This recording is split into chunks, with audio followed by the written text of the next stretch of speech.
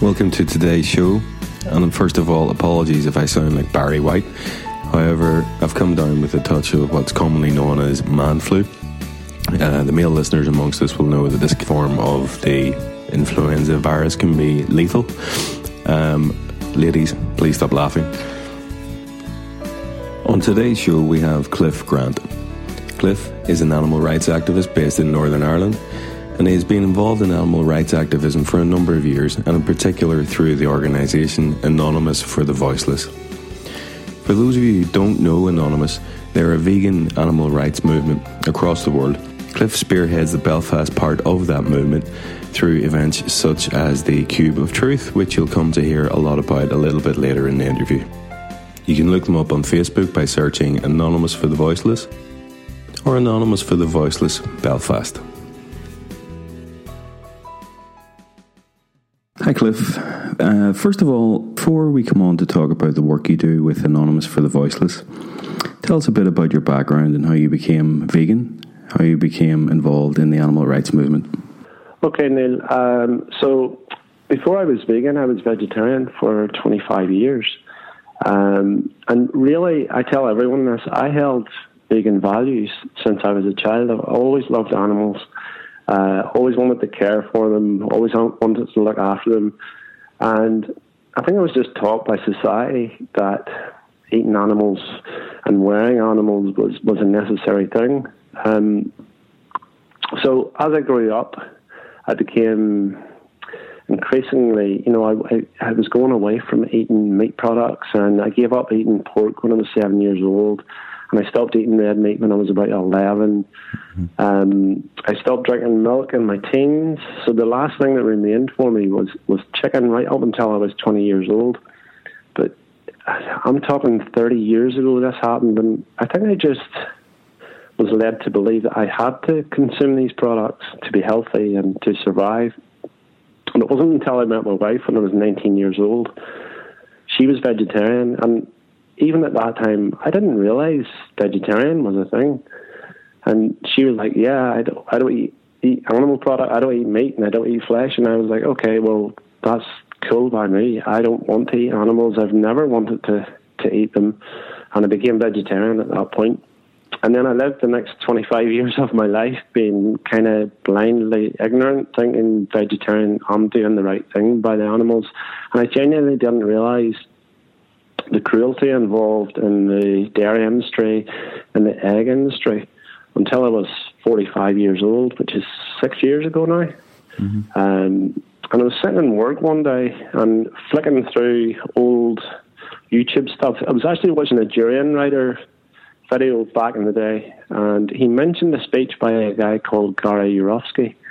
It's on YouTube. It's the greatest speech you'll ever hear. And it was a November day 6 years ago, pouring rain outside, and we weren't busy in work, and I clicked on to this speech.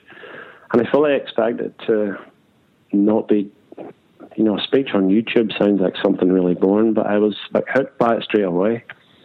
And it lasted about 45 minutes, and I got to the end of it, and I was like, wow, this guy is speaking directly to me. He's telling me everything I've believed my whole life.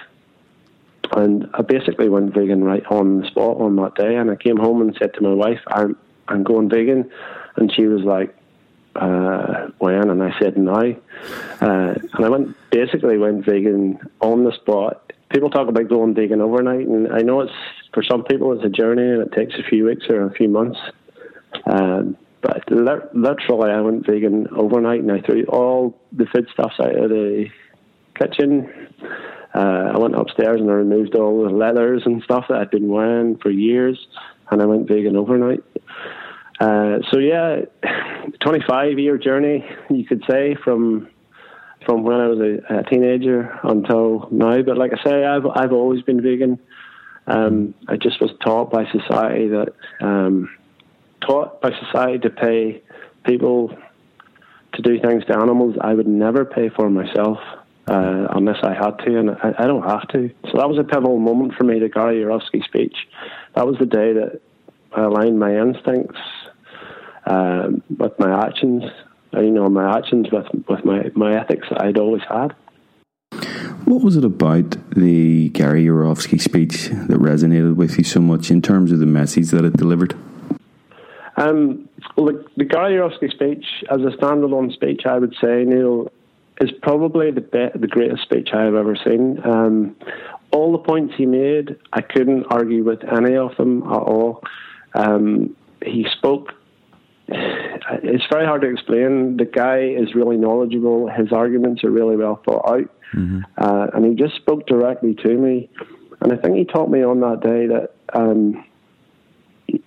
I believe the dairy industry and the egg industry to be, there's nothing wrong with them. I didn't realise there was anything happening in those industries. I mean, yeah, as far as I was concerned, the animals don't have to die. We're just eating a product from them. A product that, with cows, I mean, people talk about cows giving milk. Well, I thought cows gave milk to us. That's what they're there for. It seems so stupid now when I think back on it. For 25 years of my life, I believed that cows give milk to us. But when I watched that video, he speaks succinctly and straight to the point and straight to the truth. And when I watched it, I just couldn't argue with anything at all. And I had to, like I say, it was a pivotal moment for me. Yeah. When I realised that I had been for the last 25 years paying people to do things unknowingly to animals that I would never do myself. And that was the day I thought, okay, well, I'm an animal lover. And I can no longer continue to pay people to do these things. I have to go vegan. There's no other choice. I can't do anything else. So yeah. You talked about moving from a vegetarian diet to a vegan lifestyle, and the reasons for doing that. Now, at some point, for some of us, we then decide once we're vegan that that's not enough, and we need to get involved in activism in order to promote the message and to get the word out there and start influencing other people and to educate them. Tell us about the how and why behind your decision to start getting involved in activism. So, yeah, just on the activism thing, I think at the start I didn't realise when I first became vegan that I could make a difference, and that was a throwback to my old vegetarian days where I thought, okay, well, I'm doing enough now. I'm not doing any harm to the animals, and I'm doing enough. And I've realised over the past 2 or 3 years that, hold on a minute, veganism is a grassroots movement, and I don't have to stand back and wait for government or business to make a change. We can actually make a change where change matters, and that's in the consumer, the public who are buying the products, and often unwittingly they don't. It's one of the things I've learned in activism in the past few years, that people don't realise the cruelty that involved in the industries. So I thought, okay, what can I do? And I tried other forms of activism. I tried DXE disruptions for a short time, and one or two different things. And then I stumbled upon Anonymous for the Voiceless. And what Anonymous for the Voiceless do is education, basically. So we go onto the street and we show footage. Many groups use laptops, but we've now funded 4 large TV screens, which we hook up, and we just show people. We stand in the street, so we do what's called a cube of truth. So we stand in a square, and we on each side of the cube we have one truth sign and one television screen showing the footage, and it's a documentary called landofhopeandglory.org. It's undercover footage from farms and slaughterhouses all around the UK. And it's one critical point on that is it's not somebody being deliberately cruel to animals or going out of the way to beat or hurt the animals. It's just standard practice. It's stuff that happens every single day of the week. Mm-hmm. So we show that on the TV screens, and we allow people to come to us. So as we're standing there, people will approach the screens. We allow them to engage for 20, 30 seconds, and then somebody on outreach will go and speak to them. And we don't preach to people, we only educate. And one of the things we do, I don't know, Neil, if you're aware of the Socratic method. No, tell me about it. So the Socratic method we use is oftentimes if you're preaching to somebody and saying, I'm right and this is the way it is, people can get very defensive. So what we do is we ask questions. We say to people, have you seen this before? What do you think of that? Does that make you hungry? And that allows people to, first of all, think about their answer without you preaching to them. And it also allows them to arrive at the conclusion themselves, if that makes sense. So you haven't told them the answer. You can ask questions to allow them to arrive at the right answer themselves. And it's highly effective. It works really, really well. Because most people, when they see what's happening to the animals and when you explain to them that it's not necessary, I think a lot of people we talk to think it's a need. But we're able to debunk that now. There is absolutely no need for any of this to happen whatsoever. So highly effective. We go out now at the minute 2 times a month on Saturdays for 2.5 hours, and we talk to people, and then we leave them with a card. And the card is a support card. It gives them links to the Gariovsky speech and links like What the Health, Land of Hope and Glory, Forks Over Knives is on it, Cowspiracy. I'm sure you're well aware of all these. Sure. And then there's resources as well and must-reads, and then a link to challenge22.com, which is a website you can go on and get full support for 22 days. Most people not arguing with us anymore. I think 2 years ago people used to argue with us. But I find in the last 6 months in particular, I think because of social media, people are seeing things on social media. They're seeing the cruelty, and they've read a little bit about the dairy industry that they didn't know before. So people are coming to us now looking for information.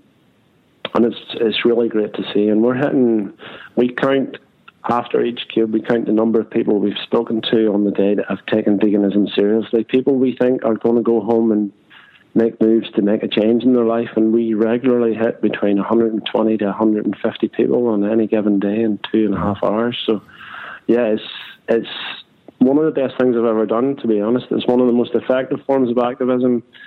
Like I say, we're not judging people because we come from a place where, well, I used to eat these products, so why would I shout at you for eating products that I ate when I didn't know any better? So, does that make sense? So, yeah, absolutely, 100%. I mean, I've seen you guys in action, and I was struck at how eye-catching it actually looks firsthand. It's quite impactful. People dressed head to toe in black. We've got some photographs up on the Vegan World Facebook page if anybody wants to take a look at the guys in action. Because it's so eye-catching and because of the message that you're delivering, what has been the reaction from members of the general public? And I'm keen to understand what the reaction has been from some farmers that you've encountered. Yeah, so with the members of the public now, like I say, 2 years ago, people were more reticent and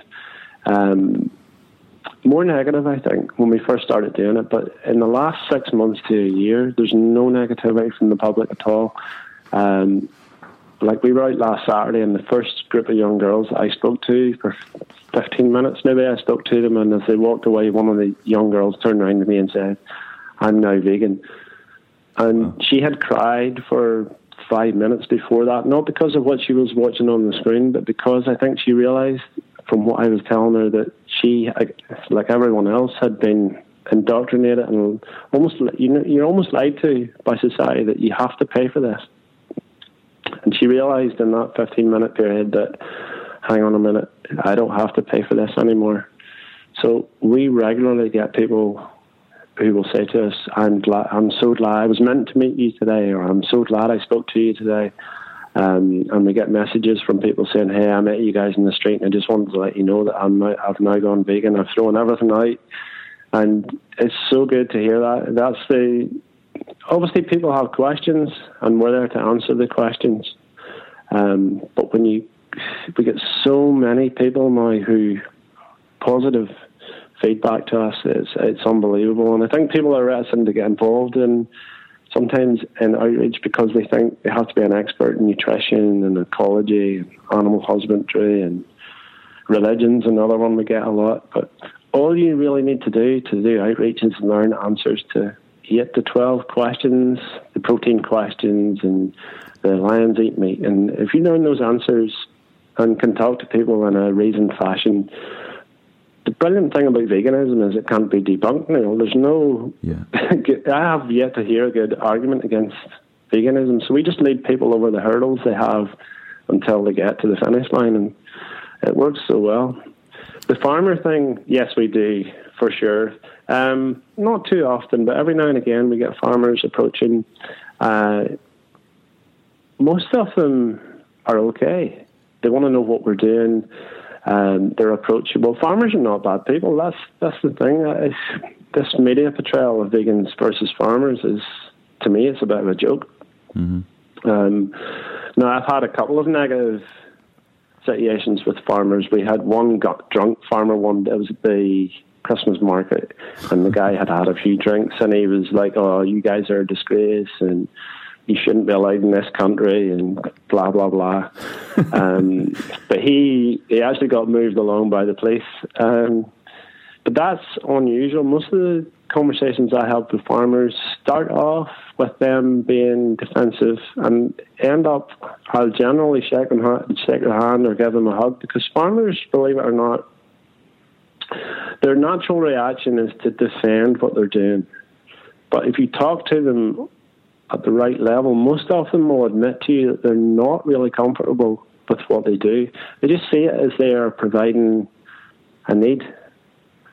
And they will say, a lot of them will say the same thing. I hear this a lot. "Oh, we're just feeding the country." So farmers are just producing what people want to eat, really.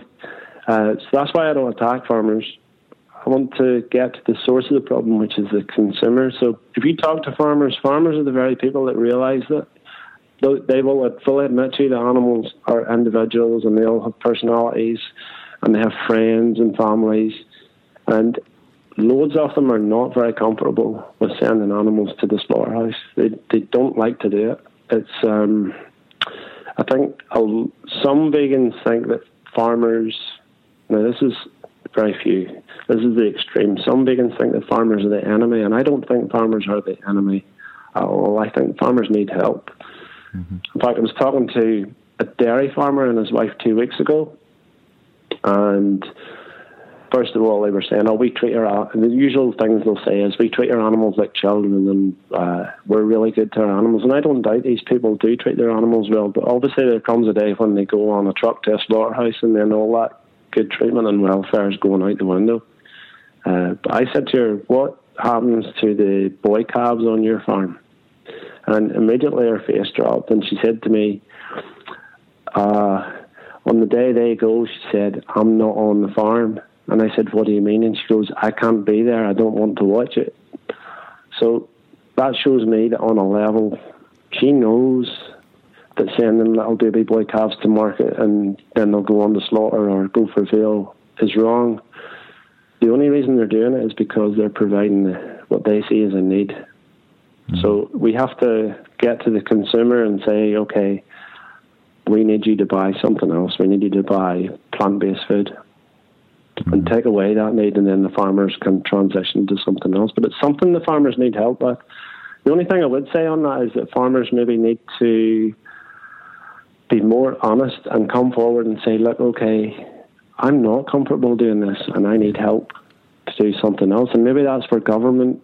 I think the government at the minute are just standing back and watching this play out. And I think they need to be more actively involved, where maybe the subsidies that are going towards making, meat and dairy sustainable and making it affordable to the public, if those subsidies were given the farmers to transition to some other type of farming or doing something else with their land, maybe that's the way this thing needs to go. So we need government to be, in that way, to be more actively involved and not just stand back and watch this play out now, because it's quite a big thing now. And yeah. So it's getting to the point where something needs to be done at a higher level, I think. Particularly when we see the reports that are coming out from the UN, and all the scientists are telling us we need to move to a plant-based diet. So government now can't just stand back. We need to step up and do something. It's interesting the point that you make about farmers, Cliff, because in the experience of what I can see in the likes of social media and the stories that we see and in our news feeds and what have you, you've obviously got two different kinds. You've got the likes of Jay Wilde, who's quite a famous farmer now, an ex-beef farmer, who is the subject of a documentary called 73 Cows, which has been, nominated for a BAFTA, believe it or not.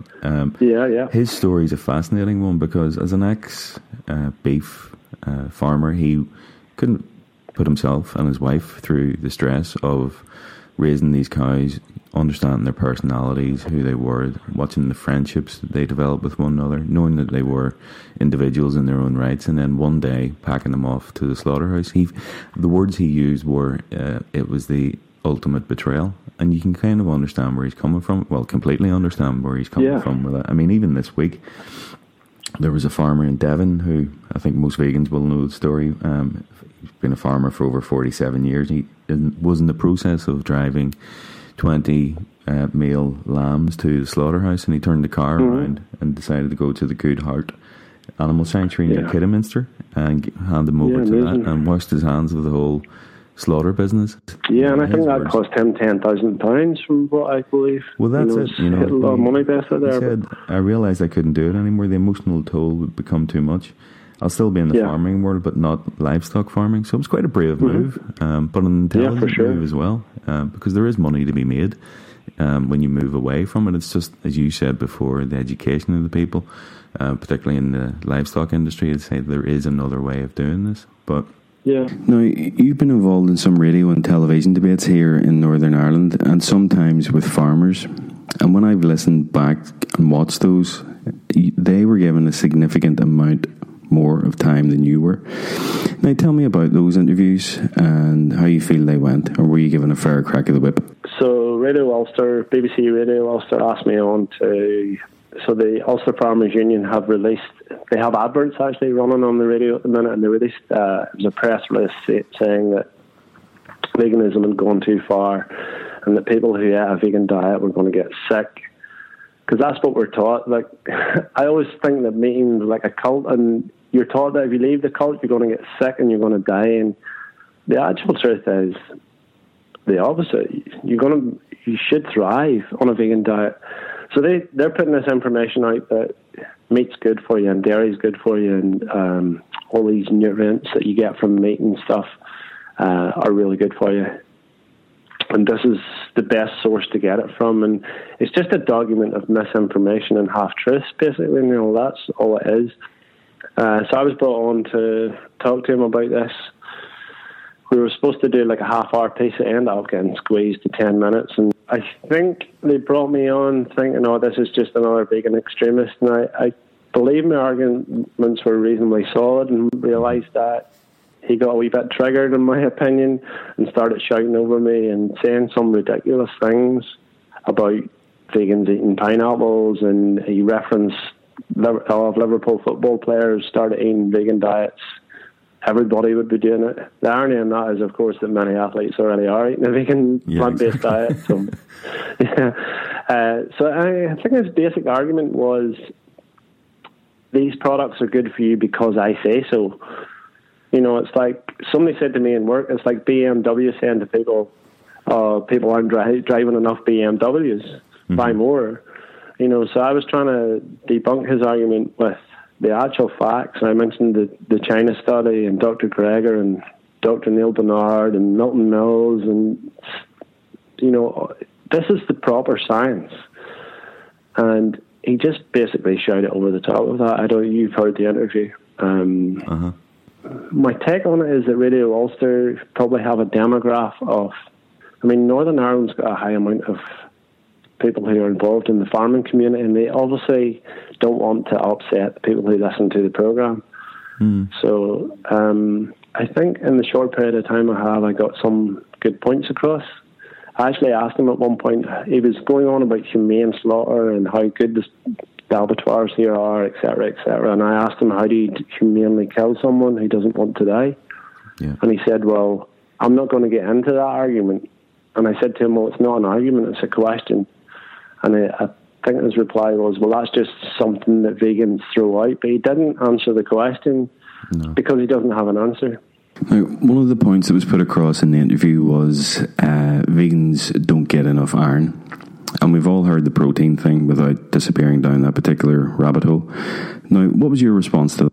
Well, so one of the things that they said on the document is that, well, they mentioned protein and they mentioned zinc, and I think potassium possibly, and iron was their main one, and they were saying that meat is a great source of iron, and it's easier to absorb than plant-based iron.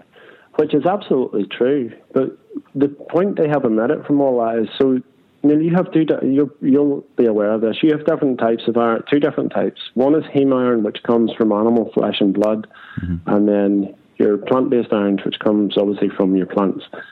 So heme iron is 100% easier for your body to absorb, but that's a bad thing. Your body can't control the absorption of heme iron, and being a pro-oxidant, iron in too high amounts is bad for your body. So you can be too low in iron, and you can be too high in iron.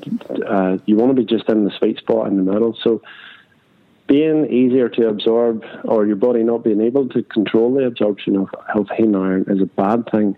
And iron has been linked to heart disease and rectal cancers and all different sorts of cancers, this heme iron.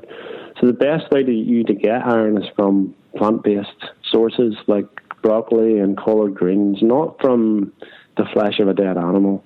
So they told you the part that suited their argument, but they omitted the fact that heme iron is actually really, really bad for you. Yeah. So like I say, it's a document of misinformation and just basically what the meat and dairy industry have been doing for a long time, and misleading people and playing on people's worries that they're, if you go vegan, you're going to be deficient in iron and you're not going to get enough protein. And zinc was a random one they threw out, and all this is nonsense. You can get all those things easily from the plant-based kingdom. So yeah, easy to debunk, not just by me saying it, because I don't know these things. I know these things by reading what the likes of Esselstyn and Campbell and Bernard and Greger and Milton Mills and the studies by Cornell and Harvard are telling us that meat and dairy are bad for you, and you will be much healthier on a plant-based, whole foods, vegan diet. Simple. You've touched on something there within the context of that interview with Radio Ulster, Cliff. I'm also thinking about how some in the media, like Piers Morgan or our very own Stephen Nolan, behave towards vegans. They tend to bring them on their show, basically shout at them and try to portray them as either extremists or paint them in a foolish picture. Yeah, and that advert I mentioned to you from that document they released is actually playing on Radio Ulster, so like you say, they are funding the radio station. That's incredible. Now, with that context, do you think vegans are given a fair shout in the media, in your opinion? No, I don't think so at all. I don't think so. I think the media are looking for shock stories, and I think they're wanting to portray us as extremists. Mm-hmm. And it's almost like the culture of, what clickbait is on YouTube, where people will name videos just to get people with extreme titles, just to get people to click on the video and watch it. Mm-hmm. I think the media work the same way. So they're looking for a shock story. They're looking for the extremes. And it's almost like, how would I explain it? It's like an ad hominem attack on veganism. So the genuine discussion of the topic at hand is avoided. And what they do is instead is they attack the character of the people making the argument. They portray you as an extremist. And they don't want to talk about veganism as a base argument or a base discussion. So they won't bring you on and allow you just to sit there for half an hour and talk normally about why you're vegan and why it's good for you and why it's better for the animals. They want to either go for the shock story, or another thing that they do is they'll bring somebody on from the farming community or from the other side of the argument, so that when you make a point, then, okay, they'll go to the other person and they immediately give their side of the argument. It's this balance thing that they talk about. Mm-hmm.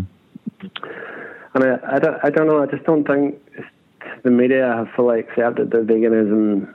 I don't think they realise the scale of what's happening in particularly in the Western countries and in the UK and the US, that veganism is becoming mainstream now.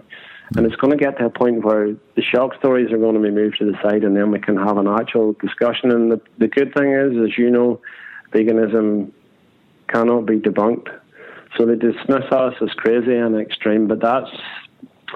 I always think of Gandhi, Neil. I don't know if you know the quote. So he said, first they ignore you, and then they laugh at you, or then they fight you, and then you win. And I think we're at the stage now where I'm going to use the word fight, where the farming communities and the meat and dairy industries are now scared. They see the rise in veganism as skyrocketing, and they're trying to protect their vested interest in making money.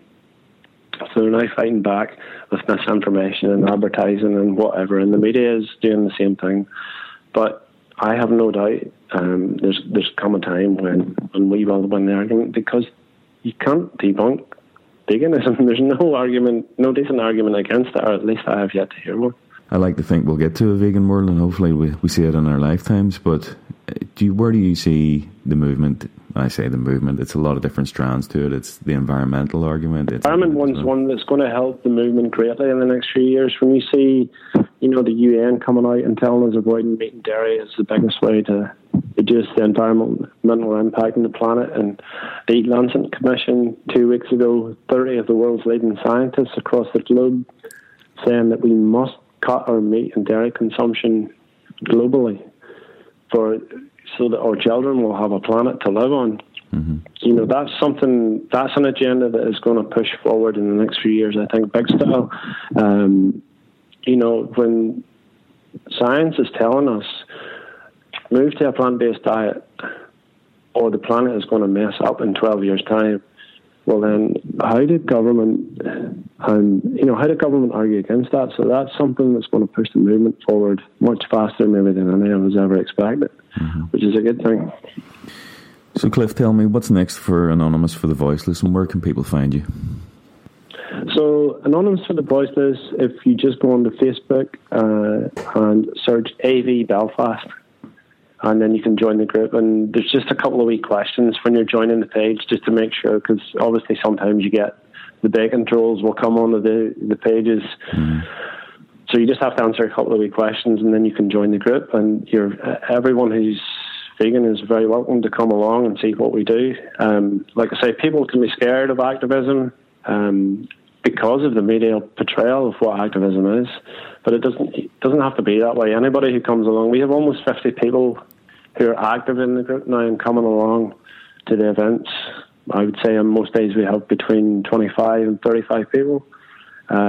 Best bunch of people I've ever met, kind people, and we're doing such great work now. So you can find AV Belfast on Facebook, and there's 110 groups in the UK now, Neil, so almost every major city in the UK has an AV group. So if you're not from Belfast, if you're from England or Scotland or Wales or wherever you're from, you can go on and find one that's local to you and get involved. Highly recommend it to anyone. It's really great to get out there and feel like you're making change happen. Well, you guys are certainly making a difference, Cliff. And for one, thanks for the hard work that you do and the good work that you do, and keep up the good cheers, work. Man. Thank you so much, Neil. I think that's how change is really going to happen. I always say to people, if you think about it, so I think there's 3.5 million vegans in the UK now. That's up in 3 years from 600,000, which is a 700% rise. It's amazing. That's huge. And if you imagine, Neil, if those 3.5 million people this year spoke to just one other person and told them what they know about these industries, and that one person went vegan, well then next year we'd have 7 million. And the year after that 7 million people spoke to one other person and told them, and they realised, okay, I don't want to pay for this anymore, we'd have 14 million. And change really can happen that fast. So it's a grassroots movement, and it's a movement of the people, and we just need to speak up and tell people the truth. And good people, when they hear the truth and when they see most people are animal lovers, Neil, so when they see the truth and they see what's happening to these animals, they realise, most people think, they might have a few questions, they might argue against it initially, but we can see from the numbers. You look at Veganuary, I think there was 14 people signed up in 2014 in the first year, and this year there was over 250,000. So fantastic. Big changes coming. Now it's going to come from the consumer and from the people. So it's exciting times we live in, and like you say, I have no doubt. I'm 51 now, and I absolutely believe that we are moving towards a vegan world, and I'm determined to see one in my lifetime. So hopefully that'll happen. Fantastic, Cliff. Listen, thanks for your time today. I appreciate you doing that. Neil, thank you so much.